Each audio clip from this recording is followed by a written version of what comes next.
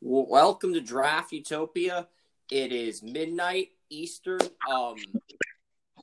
and we're breaking down the picks for the playoffs. There's 7 teams per conference, 14 teams, 12 teams are playing this weekend. The State Farm quarterbacks have the bye week. Rodgers and Mahomes, Green Bay and Kansas City. The State Farm quarterbacks have the bye week. But anyway, I do want to say a couple of things before we get started. By the way, I'm Orange Shin from the NFL Draft Insiders. How you guys doing out there tonight? Let's talk about what happened in the sports news. Actually, Chris didn't mention we had one of the biggest deaths. Tommy Lasorda, the legendary Dodgers manager, died today. I think he was 93 years old. And he was 70 years with the Los Angeles Dodgers organization.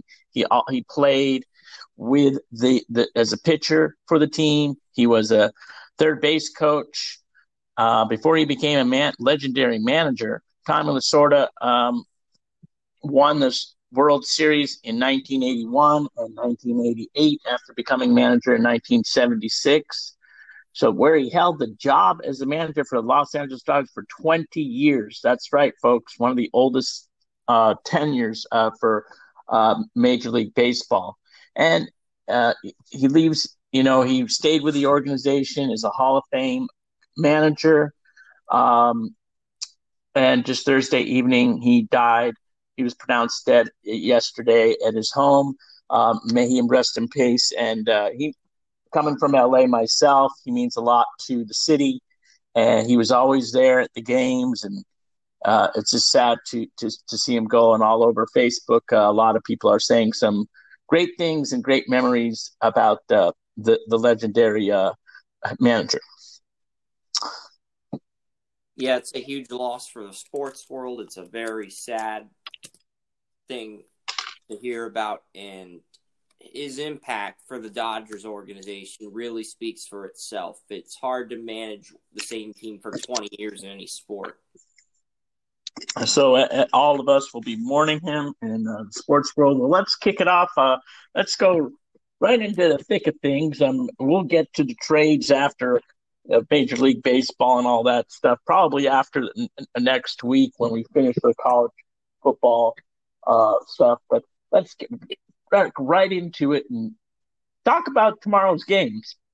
So you'll have to tune in next week for the Francisco Lindor, Corey. Well, you're going to talk about those two big ones? Unless you want to talk about those two big ones now, because I felt like Cleveland could have got a better return if they had made the trade with Toronto or the Dodgers. But I understand why the Mets did this. The Mets needed to make a big power move, and this is a good move for them. Yeah, I mean, Mets need to be relevant again.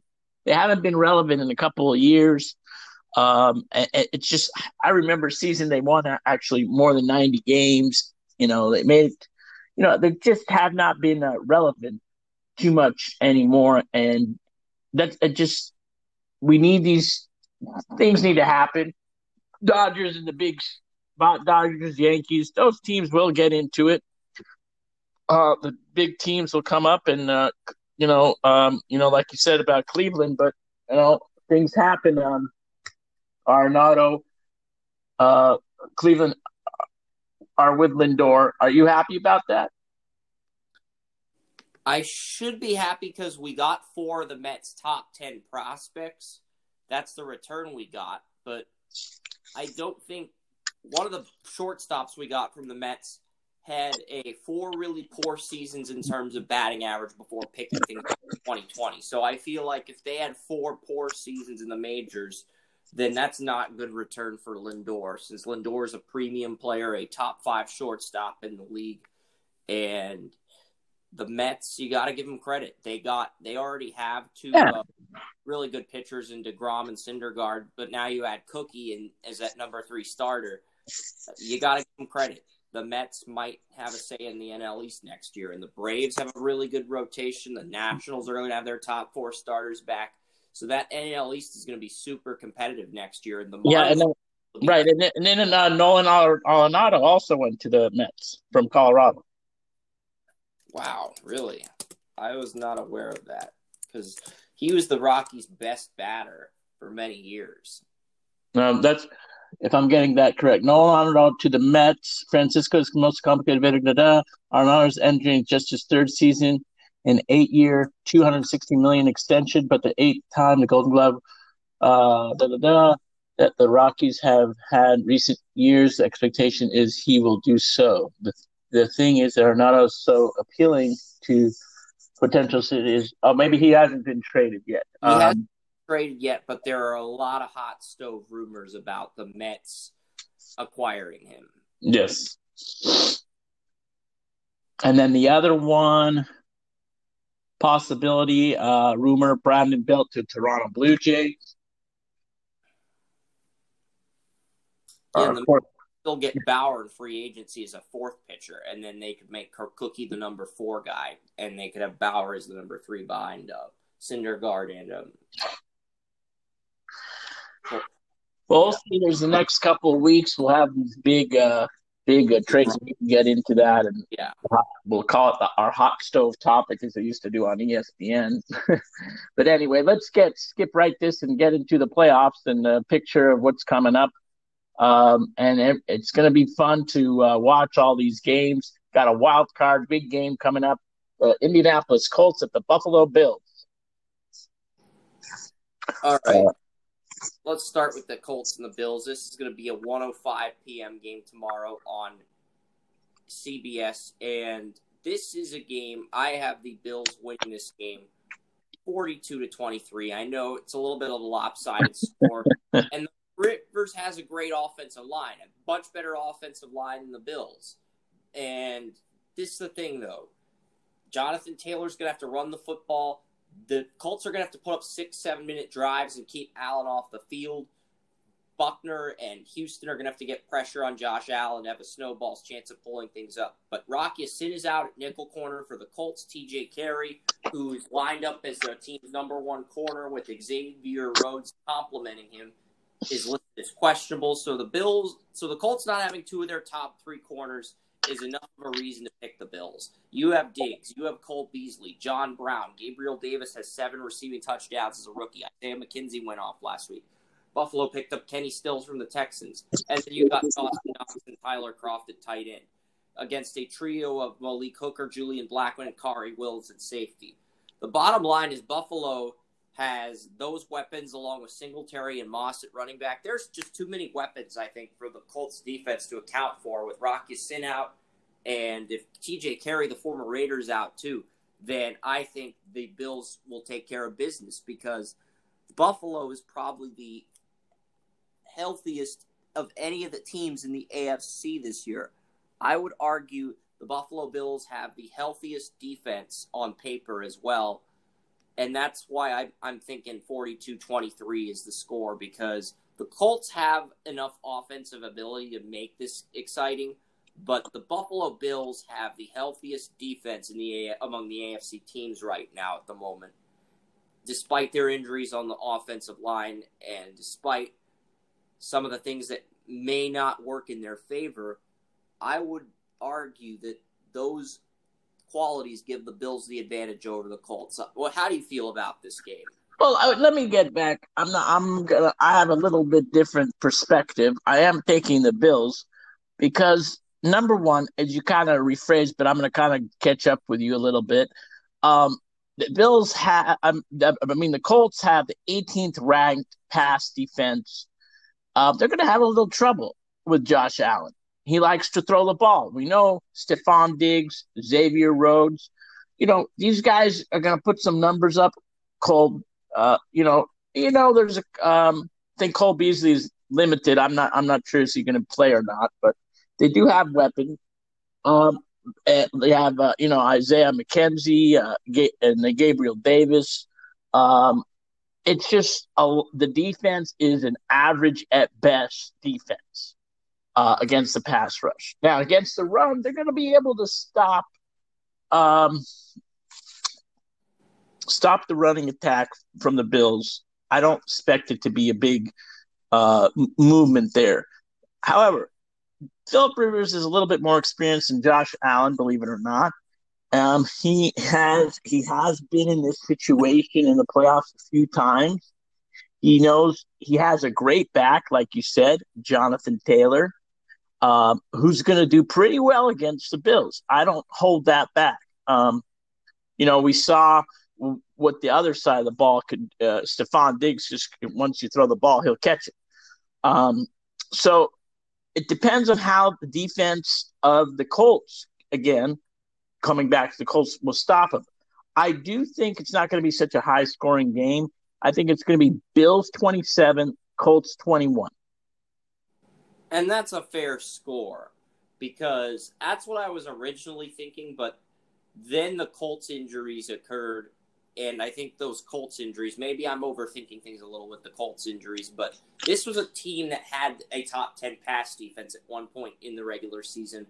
Now that the top 10 pass defense has kind of struggled the last 2, 3, 4 games down the stretch, and you're not going to have Rocky in your nickel corner, and you might not have TJ Carey. You'll still have Xavier Rhodes, but Xavier Rhodes versus Stephon Diggs. Diggs is going to win that matchup 9 times out of 10. And the funny thing is Diggs and Rhodes were teammates in Minnesota last year. So these two are very familiar with each other because Rhodes was the number 1 corner on that Vikings team. Diggs was the number 1 receiver on that Vikings team. So these guys, Diggs and Rhodes, they're familiar with each other. So anything else we need to add to this game before we get to the next game? Really, we can't really add too much to it. I mean, I think it's just, you guys, this is going to take place in the Bills Stadium in Orchard Park. Bills, I don't know what the fans are going to be or not going to be. It's just because of this COVID, and we'll get to when we get to the. Well, they're allowing their fans in for the first time all season. They're allowing their fans in. Cuomo, the governor of New York, they're allowing their fans in for the playoff game. They didn't allow any fans in during the regular season in Buffalo, but for the playoffs, they're like, you know what the heck? Well, anyway, then it's going to be a great, fun game to watch. And since there will be fans, Colts offense, we'll see how they work in the fourth quarter. Could they catch up and finally pull an upset? But like I said, 27-21 is my prediction, and I'm going with Buffalo. Yep. And let's get the other Saturday game. We have 2 more Saturday games, and that's the NFC games. And then the Rams and the Seattle. Seattle has the 3rd seed. The Rams have the 16 in the same division. I kind of like this matchup because they know how to play each other. And I think people, Goff, okay, he's not going to be able to play. John Wolford, he's going to be playing. Let's see what he could do. He does have Cooper Kupp, Robert Woods. These guys know how to play offense. It's going to keep the game close. Yes, Russell Wilson, Pete Carroll, and that offense will probably shut down the defense, but I don't know about that. Rams do have one of the top defenses in the NFL. Don't get me wrong. We know who Sam Darnold is. Hello. Not Darnold. Aaron Donald. Excuse me. Sam Darnold is a quarterback. But Seattle has DK Metcalf, Jalen. And he'll be throwing against Jalen Ramsey. So that's a great matchup to watch. So I think it's actually going to be a really close game. I think I picked Seattle on my predictions. So I'm going to say Seattle 24-21. I have Seattle 24, the Rams 16. But this is the thing. The Rams can pull the upset in this game. They're not a team to be slept on, and Jared Goff had the thumb surgery this Monday instead of last Monday before the Week 17 game, which is why I think he'll be out for tomorrow. If he had the thumb surgery the Monday before Week 17, sat out last week, I think he'd have a much better shot at playing. But outside of Goff, they're going to have their entire defense at full health for the first time since Week 10, and they're going to have Andrew Whitworth back at left tackle. So the Rams, if Goff somehow ends up playing, they could end up winning this game because the Rams defense has stepped up. You've got obvious names like Brockers, Aaron Donald, Jalen Ramsey, superstars the casual fan can relate to. But this defense has other guys that can make plays. Tanzel Smart had a sack against the Bears at nose tackle. Leonard Floyd has been very dominant in both meetings against Seattle in the regular season. You have Samson Ekubom complimenting him off the edge, Leonard Floyd. And then you have Kenny Young, who had the pick six against Cam Newton. You have Troy Hill, who has been able to take some pressure off of Jalen Ramsey. So that's why this Rams defense is so strong. Is it strong enough to beat Seattle? I don't know. I mean, the Seattle has a few injuries of their own, but Juwan Brown, Jerron Reed, Jamal Adams, and Shaquille Griffin, they practiced this week despite being game-time decisions, despite having questionable injuries. If Goff plays and all of those guys are out for Seattle, then the Rams could win, but I think that's the only scenario. And you've got guys at tight end, receiver, running back. You've got tons of depth on offense. So even if Goff sits out, I still think the Rams can get at least 16 points. And if Goff plays, I see the Rams scoring at least 20 to 21 points, even though they probably still lose. Seattle is favored by 3.5. I got the Seahawks winning 24-16. But if Goff plays, that definitely changes the dynamic of this game. Yeah. Well, let me tell you, LA been a very good team in the beginning, and then they kind of flaked a little bit, but they stayed on top of their game. I think they beat Seattle once, and then they lost to Seattle the next time. But if you look at the schedule of the Rams, they could still, they could get blown out, but they can easily turn around and stun everybody and blow them out because they're that good of a defense to stop Russell Wilson, and they have before. So they're very familiar opponents, and that's why I believe it's going to be a very close game. Yeah, indeed.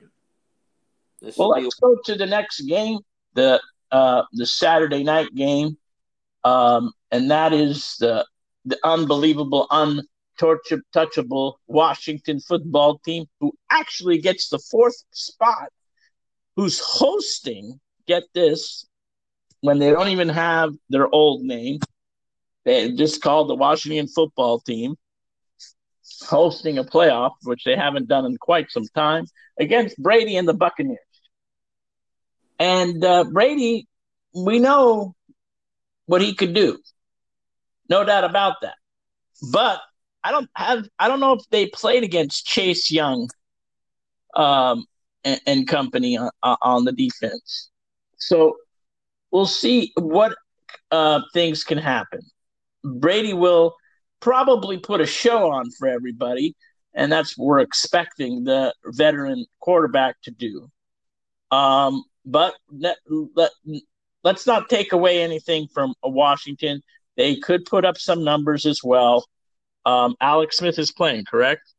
Yes. Out of the 6 games this weekend, the only game on Draft Utopia that had multiple people picking the underdog was this game. Every other game is either 4-1 or it's a clean sweep where we all 5 of our panelists agree on the winner. This game's the only game where it's a 3-2 split decision where 2 of our panelists took the Washington football team, and you were considering Washington before ultimately going with Tampa Bay. So this is a game that could go either way. If Washington prepares himself, if Alex Smith, Antonio Gibson, and McLaurin, who are all at full health, step up and are able to control the tempo of this game, then Washington is a shot. But I'm still taking Tampa because Thomas Davis is out for Washington.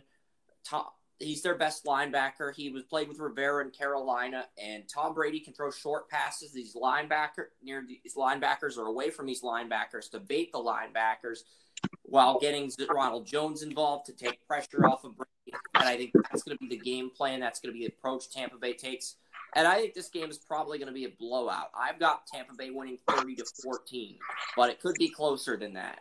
Well, I think it's going to be closer than that. I'm going to take the Bucks also. Brady will. I hope that Bill Belichick will be watching the game so he can sit and dwell in his Cam Newton extortion. And it's going to be 28-23. I like that fun score, but I don't think it's going to be 23. But we'll just take 23-28. Well, and Bucks will win by 5 points. I think it's going to get a little. I think it's going to be fun to watch this game. And I actually wouldn't mind seeing Washington win, but I doubt it. But why not? All right. That'll do it for the January 9th games. The January 10th games, there's a triple header of January 10th games. The 10th is my 30th birthday, but the most exciting game on the 10th is the last one. But we're going to talk about the first one that's going to air on ESPN. It is the Ravens and Titans. Lamar Jackson facing Tennessee, the team that knocked him out last year, and Marlon Humphrey and Jimmy Smith are both expected to return from injuries at corner, while A.J. Brown, the Titans' best receiver, didn't practice for Tennessee at all this week. So if Baltimore can double-team Corey Davis and they can glue in on Derrick Henry, then they can win this game. Yeah, and I am picking them to win this game.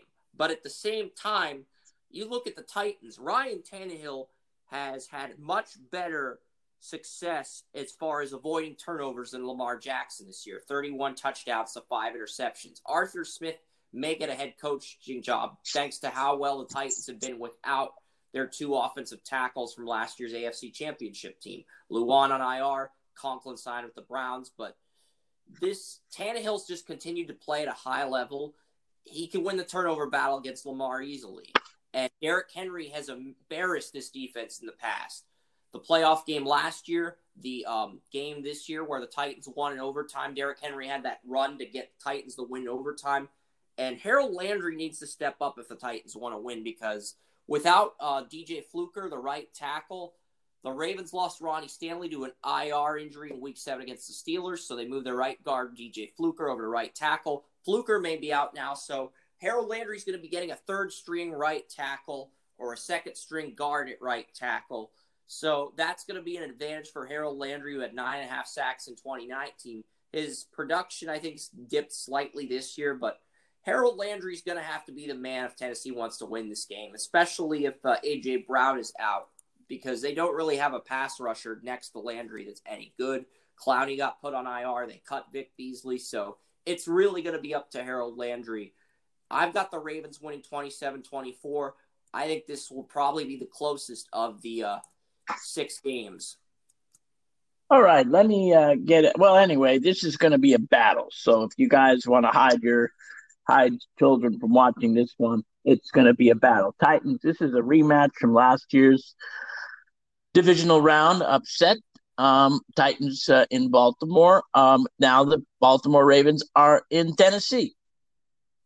Derrick Henry can run. We all know that.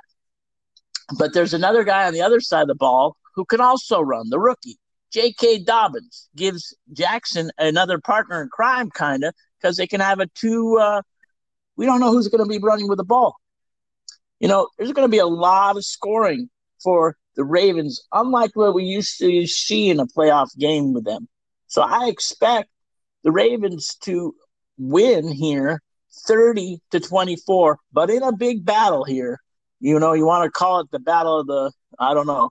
But it's going to be really good. I like this. The defense. You have Yannick Ngakoue, Marlon Humphrey, Marcus Peters, all going to make a difference in the game. And Ryan Tannehill, we'll see how he does against a real good defense. Indeed. So, next game, because Dobbins is facing a Titans defense. They do have Wesley Woodyard and Rashad Evans, but the Titans are the worst third down defense in the league, which is another reason why I think the Ravens will find a way to prevail in Tennessee, because Lamar, as long as he can avoid turnovers, he is due for his first playoff win, and I think he's going to get it this year. The Bears play the same. This is the second of the 3 games on Sunday. It's going to be on CBS and Nickelodeon. If you want to watch the touchdown montages and slime, you can go over to Nickelodeon. They'll have the game on as well. This is going to be the most. I don't think the Bears have a chance. To be honest, what? all week this week. Roquan Smith, the Bears' best linebacker, he's dealing with an elbow injury. He did not practice on Thursday, Wednesday, or Friday. So I think that is enough of a reason to pick New Orleans because Buster Skrine, their nickel corner for Chicago, already out for this game. And Michael Thomas has been cleared of COVID or whatever, so he's returning. So Michael Thomas, Emmanuel Sanders, and Tre'Quan Smith are all at full health. Breeze is going to have the advantage here. Breeze's decision-making, Kamara's ability to run the football. New Orleans is going to find a way to win this game. I have this game being the biggest blowout of the four so far. 30-13, I took New Orleans. New Orleans is a lock. One of our panelists was considering Chicago, but with the Roquan Smith injury, him not practicing all week, now New Orleans is a clear lock to win this week on site. But anything you want to add to that? A lot. Don't forget on the other side of the ball of Chicago, they do have Khalil Mack. Last time they actually played was in November in Chicago. It was an overtime win by the Saints, 26-23. Don't swell on them too much, but that was when Nick Foles was a quarterback. Mitch Trubisky is back now playing Trubisky and has his weapon, Allen Robinson. He has a good secondary with Lattimore and Williams. But he also has a nice back, David Montgomery. The defense of the Saints has to stop those guys, which they probably will. As you said, Michael Thomas returning. Alvin Kamara is expected to be cleared. I think he was also on the COVID list. Taysom Hill, you never know what kind of sleeves Sean Payton's going to have in store for him. This is going to be domination by the Saints, 30-17. Yeah, the Saints lost in the first round last year. They know what's on the line. I expect them to win this game. Yeah. All right.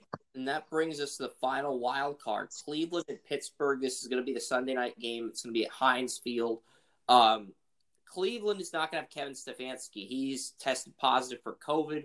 The Browns fans are saying coaches should be able to coach remotely, but that's not how it works. Vince Williams returned to practice on Thursday for Pittsburgh. And the Steelers' last few games, they have had issues at inside linebacker with Devin Bush being injured, with the backup to Devin Bush being injured, with Vince Williams being injured. They were not able to do anything against Buffalo or Cincinnati as far as stopping the run. But Vince Williams coming back to practice is huge. They're going to have T.J. Watt. They're going to have Ben Roethlisberger, Pouncey, DeCastro. These are guys that didn't play. Joe Hayden. These are guys that didn't play against Cleveland in Week 17. They're going to be playing against Cleveland in the playoff game. And remember, back in Week 6, Pittsburgh blew out Cleveland at home. I don't think we'll see a blowout, but I do think Pittsburgh will win this game by double digits. But I don't think it'll be a blowout. I think it'll be competitive in the first half before Pittsburgh pulls away in the second half. I went with 31-14 as my final score. But if there are injuries or if a player like Vince Williams is ruled out, I could see it being 31-24 with Pittsburgh pulling away with a touchdown at the end.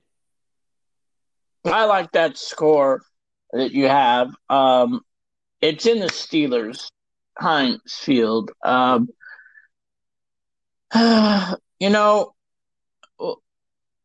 We'll see what happens. But I feel the last few games, the Browns have not been where they wanted to be.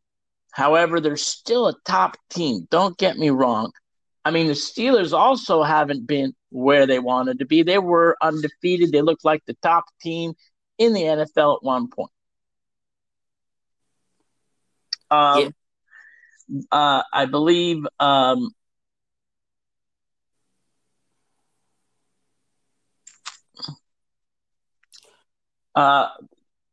you got Joe Hayden, I think, is on the COVID list. T.J. Watt, Minkah Fitzpatrick are going to be the playmakers for the Steelers on defense. I like the Steelers here. I'm going to go with the same score you have, 31-24. Big Ben gets a nice win here, and they move on to the next round. but don't get me wrong. Steelers offense will come out in the first drive and probably score. And it's going to be hard for Baker Mayfield to get there, but it's going to be a nice close matchup in this one. Yeah, I wasn't aware of Joe Hayden being out for this game. I had Pittsburgh at 31-14. I'm going to bump that up to 31-24 and pick the Steelers by a touchdown. They'll still cover the 6-point spread. They'll win, but I was not aware of the Joe Hayden being out for this game due to COVID. I was not aware of that. That was news to me. So thank you for reporting that. I appreciate that. I think I'm right. You are right. I know you're right because I just Googled Joe Hayden, and Joe Hayden having COVID from the Pittsburgh Post-Gazette was the first thing that popped up on Google. So you were right. Thank you. So we'll see how all these turn out. We don't have to worry, like he said, of the two competing MVPs, Aaron Rodgers and Pat Mahomes. They got the week off. But State Farm quarterbacks got the week off. I mentioned that at the beginning. But you do see a couple of great quarterbacks. You will see Tom Brady, and you will see Drew Brees, and you will see Josh Allen, and you will see Big Ben, like we just spoke about. So these guys do have their names. I'm not 100% sold on Mayfield yet. That's why I haven't brought him up. But there's good, and the old veteran Phillip Rivers. So you got a good quarterback to look at, and it's going to make a big splash. Oh, I forgot Russell Wilson too as well. So the normal quarterbacks are in the playoffs, and we just got to see who's going to take control of those. Yeah, because there's 3 quarterbacks from the 2018 NFL Draft. Josh Allen, Baker Mayfield, Lamar Jackson. None of them have won a playoff game in their careers. Allen has been to a playoff game. He lost the Texans last year, and Lamar Jackson's been to 2 playoff games, and they lost both of those. They lost the Chargers at home, and then they lost to the Titans at home with the home field last year. So this is why these playoff games are huge, because if any of the 2018 quarterbacks, Lamar Jackson, Josh Allen, or Baker Mayfield win, that pretty much guarantees those quarterbacks will be in position to get extensions in the offseason rather than just a 5th-year tender. It's like if the Browns lose to Pittsburgh, Baker will have done enough to earn the 5th-year tender, but will he have done enough to keep his job for more than 2 years after this year? Probably not. That's going to be up in the air. That's going to be something Browns fans are debating about. That's going to be an objection that the Browns will have to answer next year.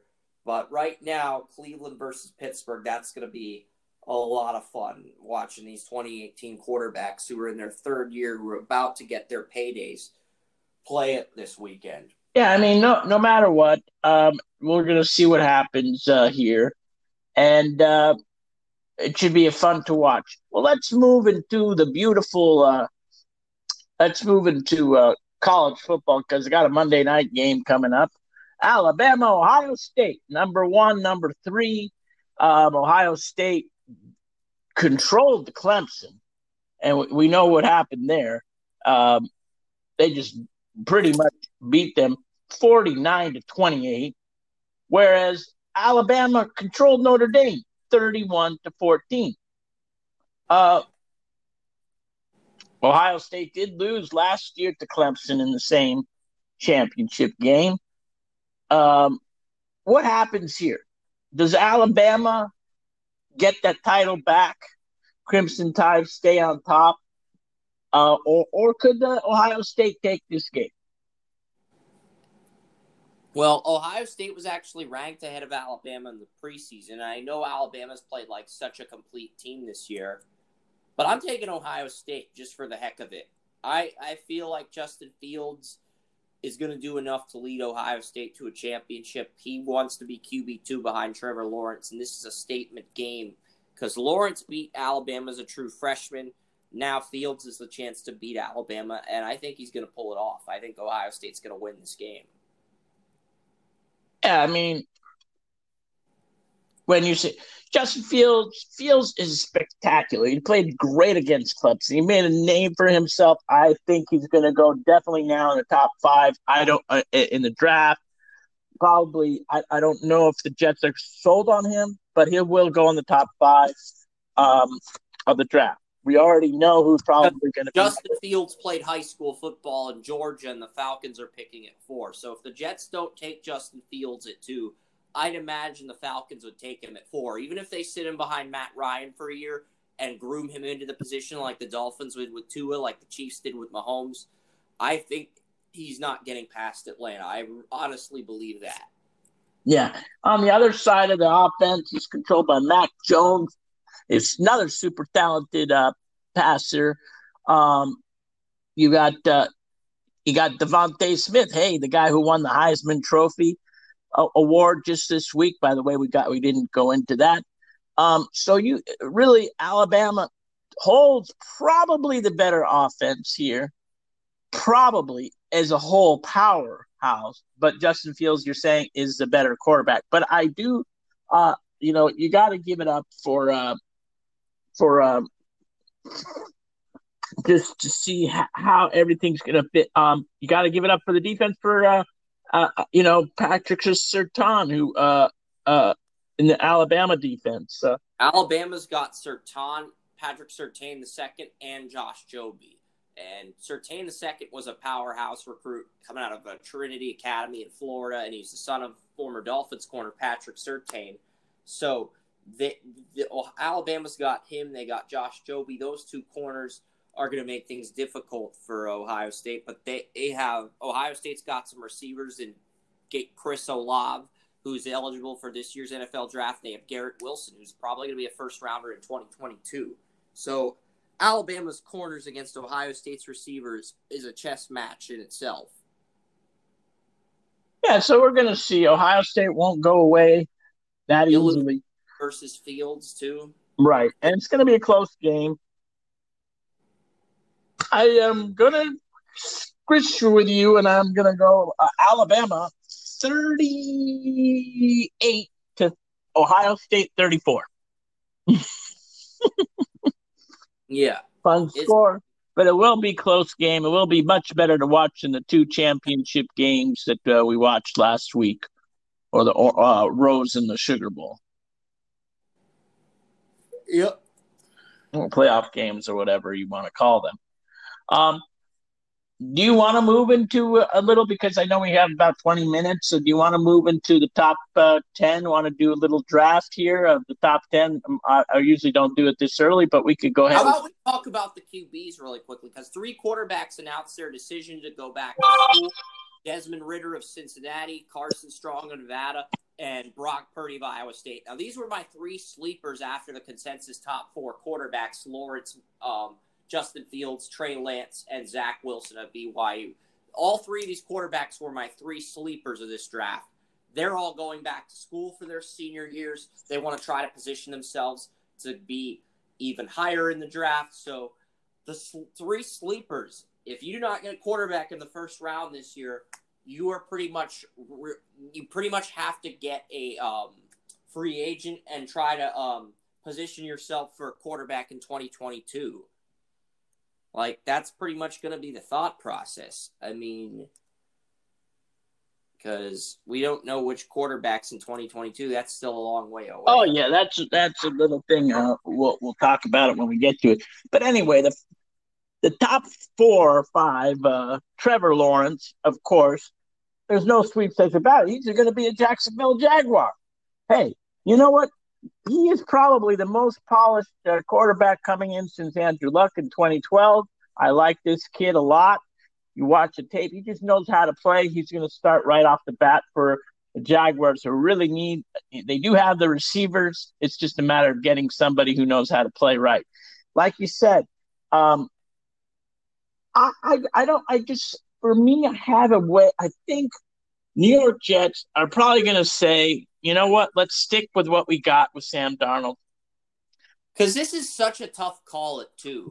And it's a call that's going to shape the entire rest of this mock. And I am going to try to get through picks 1 through 18 with Orange, or before the playoff games tomorrow, because you got those are the non-playoff teams.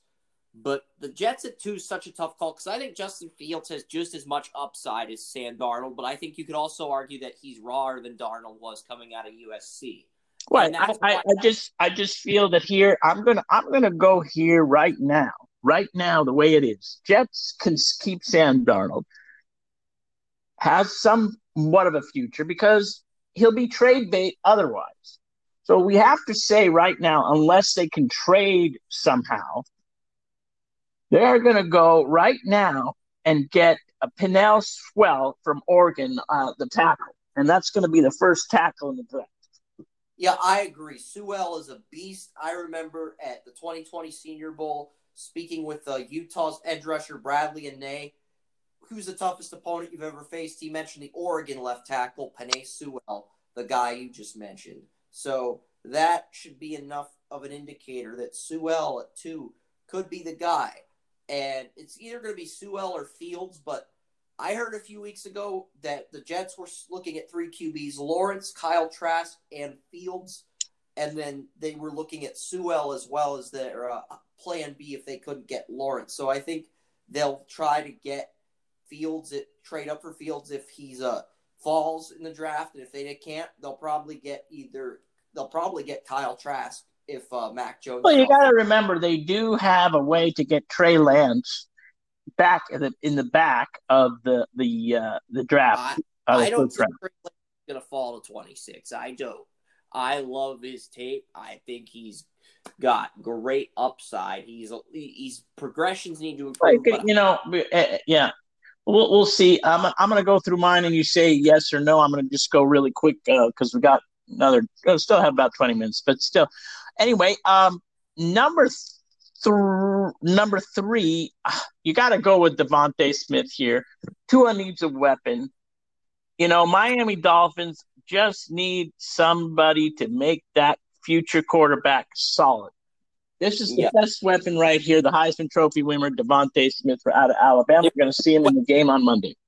There's 2 weapons you could get here. You could get Jamar Chase, last year's Biletnikoff winner, or you could get Devonta Smith. Smith probably has better rapport and team chemistry, but I think you could argue that Chase has more upside. I don't really have a problem with either one to Miami at 3. So that's all I got to say on that pick. We can take it away and break down number 4 here. We both agreed here on Justin Fields if he switched past the Jets. Falcons, perfect place for Justin Fields, Ohio State's quarterback. We're going to see him on Monday as well. I just feel Atlanta, it's time. Bye-bye. Matt Ryan, it's time to move on from him. Maybe he can have developmental thing, but it's time to move on. It's just that time. He's been there for quite some time. They don't need to trade him, but they just need him to know that, hey, this is time. You need to move on. You're getting a little bit up there, and you're not Mr. Tom Brady or Drew Brees. You're almost to that level, but not quite. And I think it's time for Falcons to change the quarterback and to change the environment. Fields behind Ryan, but at the same time, I would take Fields here because I think his upside is just too great to ignore at this point. So I'm in agreement with you. Justin Fields at 4 is the selection. Cincinnati, what do they do at 5 with Penei Sewell there? They got Burrow. Burrow also needs a weapon. Yes, A.J. Green is getting older by the day. He didn't even look good this season, buddy. So, I'm going to go with Jamar Chase out of LSU. Love this kid. If Smith lands here, Smith lands here. But I'm going to take, Jamar Chase right here. And he's going to be the great weapon for the next 5 to 10 years with a Burrow. Yeah, and they both played together at LSU. And I'm in agreement that Jamar Chase at 5, if you can't get Sewell, is probably the best value pick you can make here. But the Bengals do need a left tackle. Someone else they could consider is Rashawn Slater out of Northwestern. But Slater, despite having great feet, he doesn't maintain blocks as long as you like. His arms are kind of short. And I think the Bengals will probably get a left tackle in free agency. Maybe Trent Williams or Alejandro Villanueva, the Steelers' left tackle, if they don't have the cap space to bring him back. I think if they cannot get Penei Sewell at 2, the best route for them to take is maybe get a stopgap left tackle through free agency and then draft a weapon at 5, Devonta Smith or Jamar Chase, depending on who the Dolphins pass on at 3. Yeah, I mean I'm going with my draft right now. Number 6, I love this kid. I wanted him to go to the Raiders, but he's going to be gone by the time the Raiders get their pick. I'm going to go to Micah Parsons from Penn State. Penn State didn't do good, but he is the best player coming out of that school. Pass rushing is a key note for the Eagles. I don't know what happened to the Eagles this year, but they do need some defense. Parsons will be a very good weapon for that defensive coordinator from Philadelphia to help with the pass rush, and they're gonna love this kid. Yeah, Micah Parsons is a beast. He's a 5-star recruit in high school, but he's more than that. Great pass rusher, consistent tackler, can line up everywhere. Definitely a game changer and a great pick for the Eagles. The third wide receiver I'm gonna have go to the Lions. I always exit on the Lions because the Lions surprise me. Lions just have no idea. The last time they really got lucky with a wide receiver, and we know who that is, Calvin Johnson. So I'm going to tell them to take Jalen Waddle, and he is the opposite of Devontae Smith. And we're going to see him play on Monday night too. A little smaller, shifter wide receiver, but maybe that's exactly what they need if Matthew Stafford stays the quarterback. They need something to change this environment, to give them a weapon, a real weapon. And Jalen Waddle is exactly what they need. That's a great pick because the Lions have Kenny Golladay, Marvin Jones, and Danny Amendola all as unrestricted free agents this offseason. They're not going to be able to re-sign all of those guys. They spent a huge amount of cap space bringing back Taylor Decker at left tackle, so they're gonna need a receiver. And Rashad Bateman of Minnesota is another guy they could consider if Waddle is not healthy by the time the combine rolls around. But right now, I think you can make a case for Waddle or Bateman at 7 if you want to stick with Stafford for another year. Number 8, I usually don't pick a tight end this early. But the way I saw this guy and I looked at his tape, I have going to Kyle Pitts from Florida. He might be the next big good tight end to I'm drawing a blank here, but the guys at Kansas City and the guy that plays for Las Vegas, Waller, and you know what I'm talking about. Yeah, Pitts reminds me a lot of Waller. Yeah, so to give Teddy Bridgewater, and this is what he was really, I think Matt Rule wants to get his players in believing that Bridgewater could be a better player. But Greg Wilson, he got the set, but he's up there in age. Give Kyle Pitts is exactly what Bridgewater is, wants a little target in the middle to get to the and he'll get some scores also as well with Carolina. I think I like this pick too. Yeah, and Kyle Pitts, if you trust Bridgewater, you think he deserves another year, you can get a tight end. I've seen some quarterbacks mocked to Carolina, but I feel like they could go a number of different routes. They could go Kyle Pitts. They could go receiver. They don't really need a receiver. They've got Robbie Anderson and DJ Moore. But you could go Kyle Pitts. You could go linebacker because there's lots of linebackers in this draft. Nick Bolton, Zaven Collins, as well as Micah Parsons. You could go cornerback Caleb Farley, or Patrick Surtain II to pair with Dante Jackson. There's a lot of different routes the Panthers could explore at 8. But yeah, that's a good pick for them. Denver's up at 9. They're still going to have the worst quarterback situation in the division, even if they take a guy at 9. I don't think they get a quarterback here. Drew Luck is too young. Still really a little development. Still got some pieces to him that say, but I say we get a blocker for him. Let's pick up the next best offensive tackle available from Northwestern, Rashawn Slater. And he will be that little guy that stays in front of Drew Lock. Hopefully they can stay together for the next 5 years to 10. But this guy is going to be in the league for the next 15. very good. In a perfect Broncos, maybe they would trade up to get a quarterback, but I doubt that's going to happen. Rashawn Slater is an athlete, excellent tackle, and he's a nice pick here. They got Garrett Bowles at left tackle, so they could put Slater at right tackle or center. Slater has the arm length of a guard, and he's lined up at left tackle his entire career at Northwestern. So they could either put him at center or right tackle, but he'd be an immediate starter on that offensive line. Yeah, we'll see.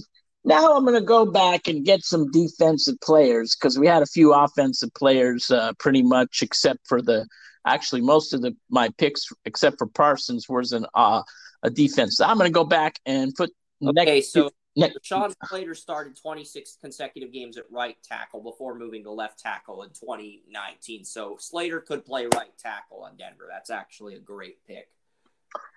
Now, everybody thinks that the Dallas is going to get some more offense at this number 10. Dallas wasn't bad again in the past. I mean, we know what's going to happen. Maybe a quarterback, running back. They got everything's going to be clicking, I believe, next year on offense. They could go linebacker to replace Sean Lee, or they could get a cornerback, one of the two. Yeah, I'm going to pick a cornerback here. Caleb Farley from Virginia Tech. He has speed, strength, excellent football IQ. I like him taking that lead here. Farley, it will be a difference maker in the secondary for the Dallas Cowboys. Yeah, his worst game in his career was against Notre Dame, but he had 20 good plays in that game and 5 bad plays. I remember watching every snap of that game film against Notre Dame for Virginia Tech in 2019 on YouTube because I read Alex Simpson's scouting report on him at the beginning of the year, and Farley had 20 good plays to 5 bad plays. So if that's his worst game of the year, that makes me very confident in his ability to succeed at the next level. Dallas could have a special corner on their hands. Awuzie and Jordan Lewis are both going to be free agents. So with Farley and Diggs, you're going to have a great 1-2 cornerback tandem in Dallas for years to come. Now we got the New York Giants, Dallas's rival. And I was thinking about this pick. That you might ask, hey, what are they going to get? What type of things? What will make them elite? Well, I'm looking at the defense. I'm going to get a defensive player that's not going to have so much upside. It's going to be in the team for such a long time. I'm going to take defensive tackle out of Michigan, Kwity Paye. Kwity Paye for Michigan. That's a good pick. I mean, he's a 43 defensive end. The Giants do run a 34, but Kwity Paye is a player that might be able to help this team out, especially if they lose Leonard Williams to free agency. I'm not sure where they're going to end, where they'd end up putting him in their 34 defensive end or outside linebacker, but he could definitely help that pass rush out. Yeah. This is where I have a difficulty in number 12. Because I am not 100% sold on Jimmy Garoppolo's health. And is he going to be a franchise quarterback? 49ers saved $24 million in cap space if they release Garoppolo, but I don't think they're going to. I mean, Kyle Shanahan, the team's already came out and said he's our guy for next season. So, well, if that's the case, who would you pick here? Who do the 49ers need to change this, because they can't compete in that division and not be a six. Well, they get Patrick Surtain II to pair with Richard Sherman, the Alabama corner, if you want to win now, or you could get Zach Wilson of BYU, who the 49ers have scouted heavily. Yeah, well, that's the thing is if I went with a quarterback, I'd get Zach Wilson. If I went with a quarterback, because he just said, it's very tempting here. Numerous teams are trying to shoot at him but like you said, so either you're right, Patrick or Surtain, but I'm gonna go right here because in my mind I had Zach Wilson, but you kind of threw me off a little bit, but that's fine. We'll just go with Zach Wilson here because they've been scouting him a little bit.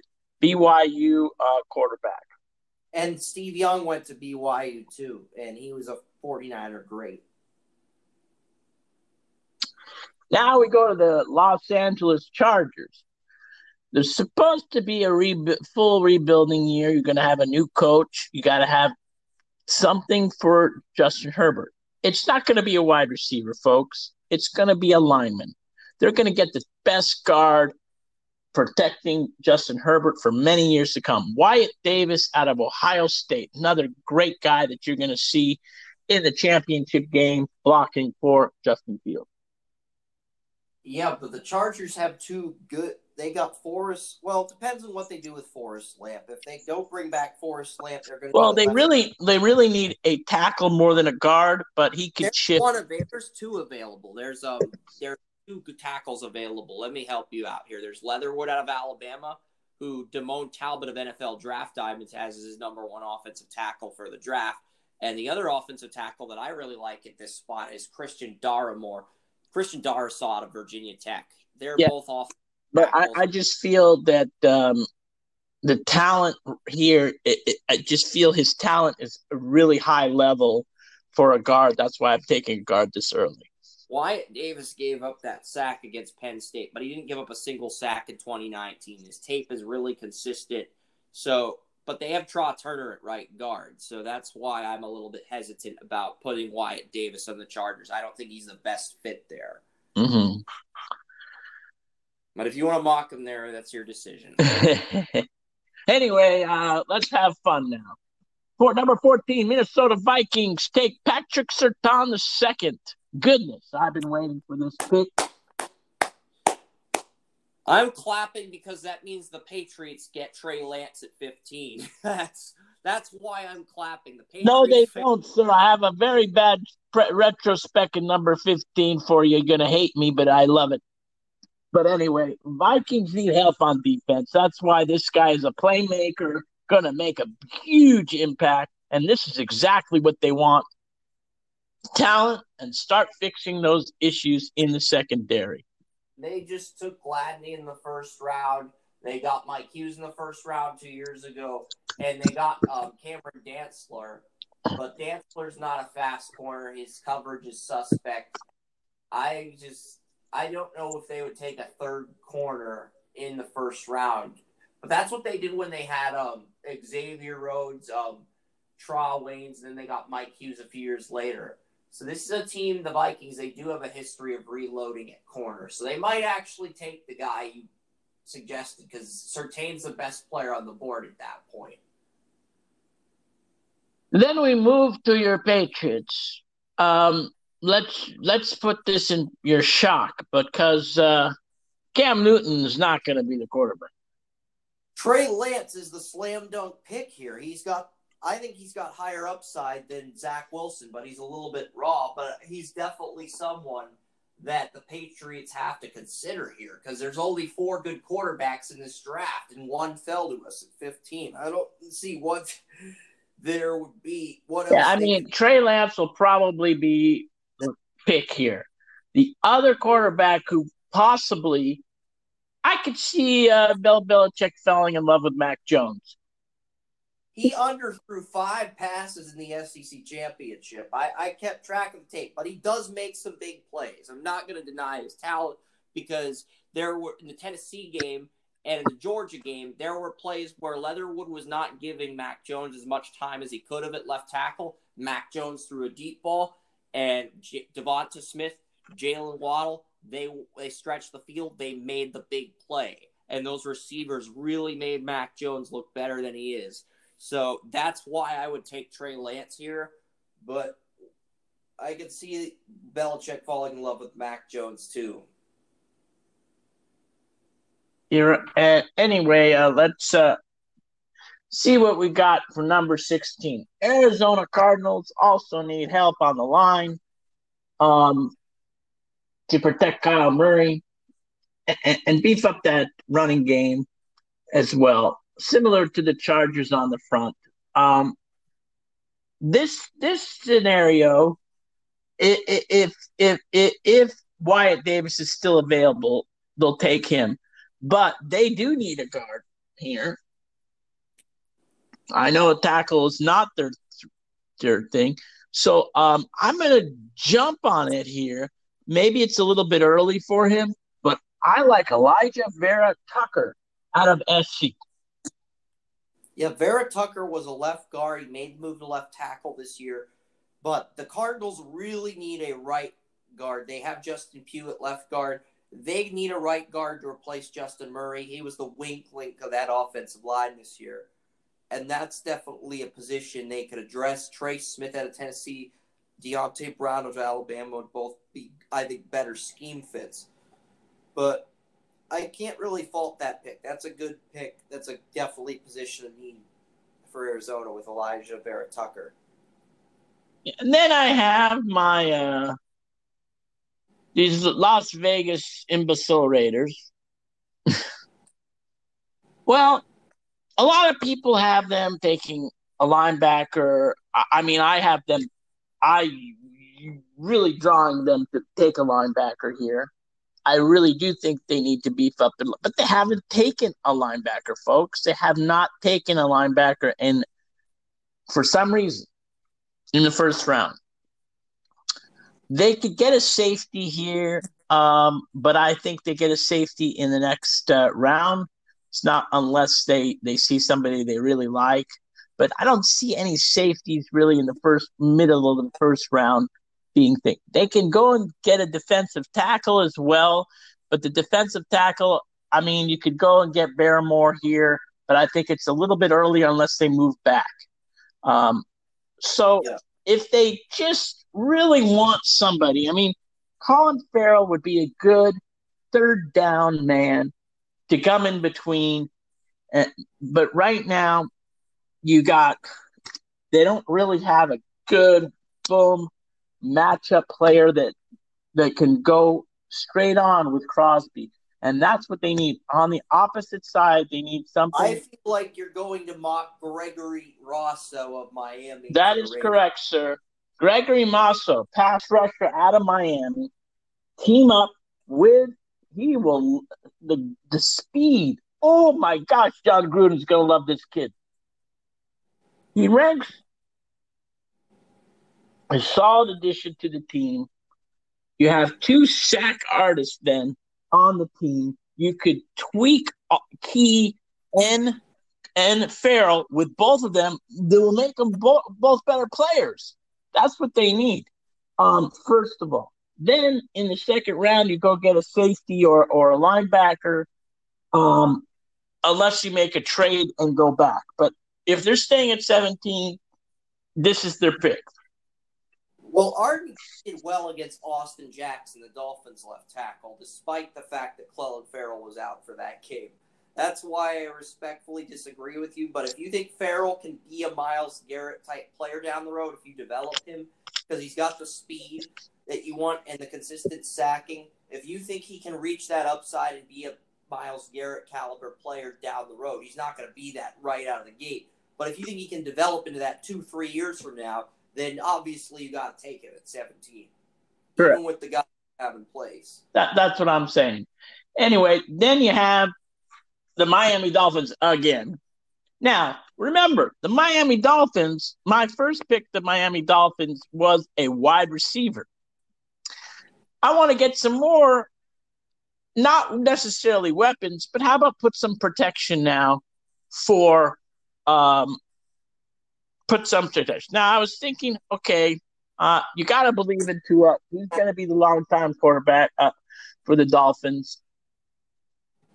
They could easily take Darshawn or Mayfield here, but I stay, look at the guards look at the tackles they already got.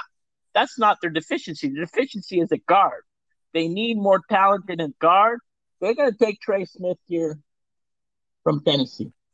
Well, they got Calamete at right guard from Georgia. He was a left guard at Georgia last year. They moved Robert Hunt, one of the guards they drafted, to right tackle, and they got Austin Jackson at left tackle.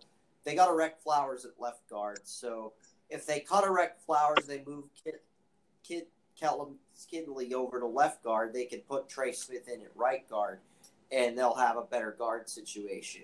Or they could get a running back here, too. But Either one of those picks would be fantastic. Well, they have a running back. They have Myles Gaskin. Don't forget. They got Salvin Ahmad, too. Two Washington Husky running backs. Yeah. And their fourth, I just don't think the running back is going to be in that situation. Now, they could get, this is their tackles. You go with tackles, they got Jesse Davis, they got Robert Hunt, they got Austin Jackson. Just the tackle, to me, is not their issue. They have nobody that could back up Eric Flowers at left guard. Yeah. And Flowers is okay, but he's also a guy that can be replaced, and I think the Dolphins could consider that area as well, even though Austin Jackson did have a rough game against Arden Key. So, good mock, Oren. I'm glad the Patriots got a quarterback. I don't know what's going to happen in real life. I honestly don't, because I could see these quarterbacks. If the Jets take Fields at 2, I could see Atlanta taking Lance or Zach Wilson at 4. I could see Carolina going QB. There's a number of teams that I could see going QB in the first round. That's why it's so complicated. It's so tricky. Yeah, One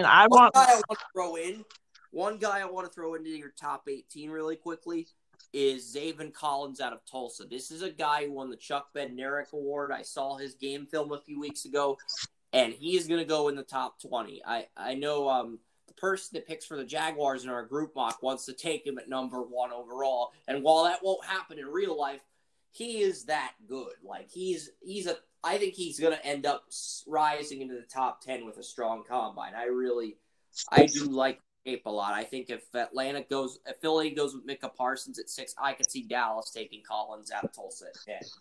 And I'm going to give you my surprise in the back ones.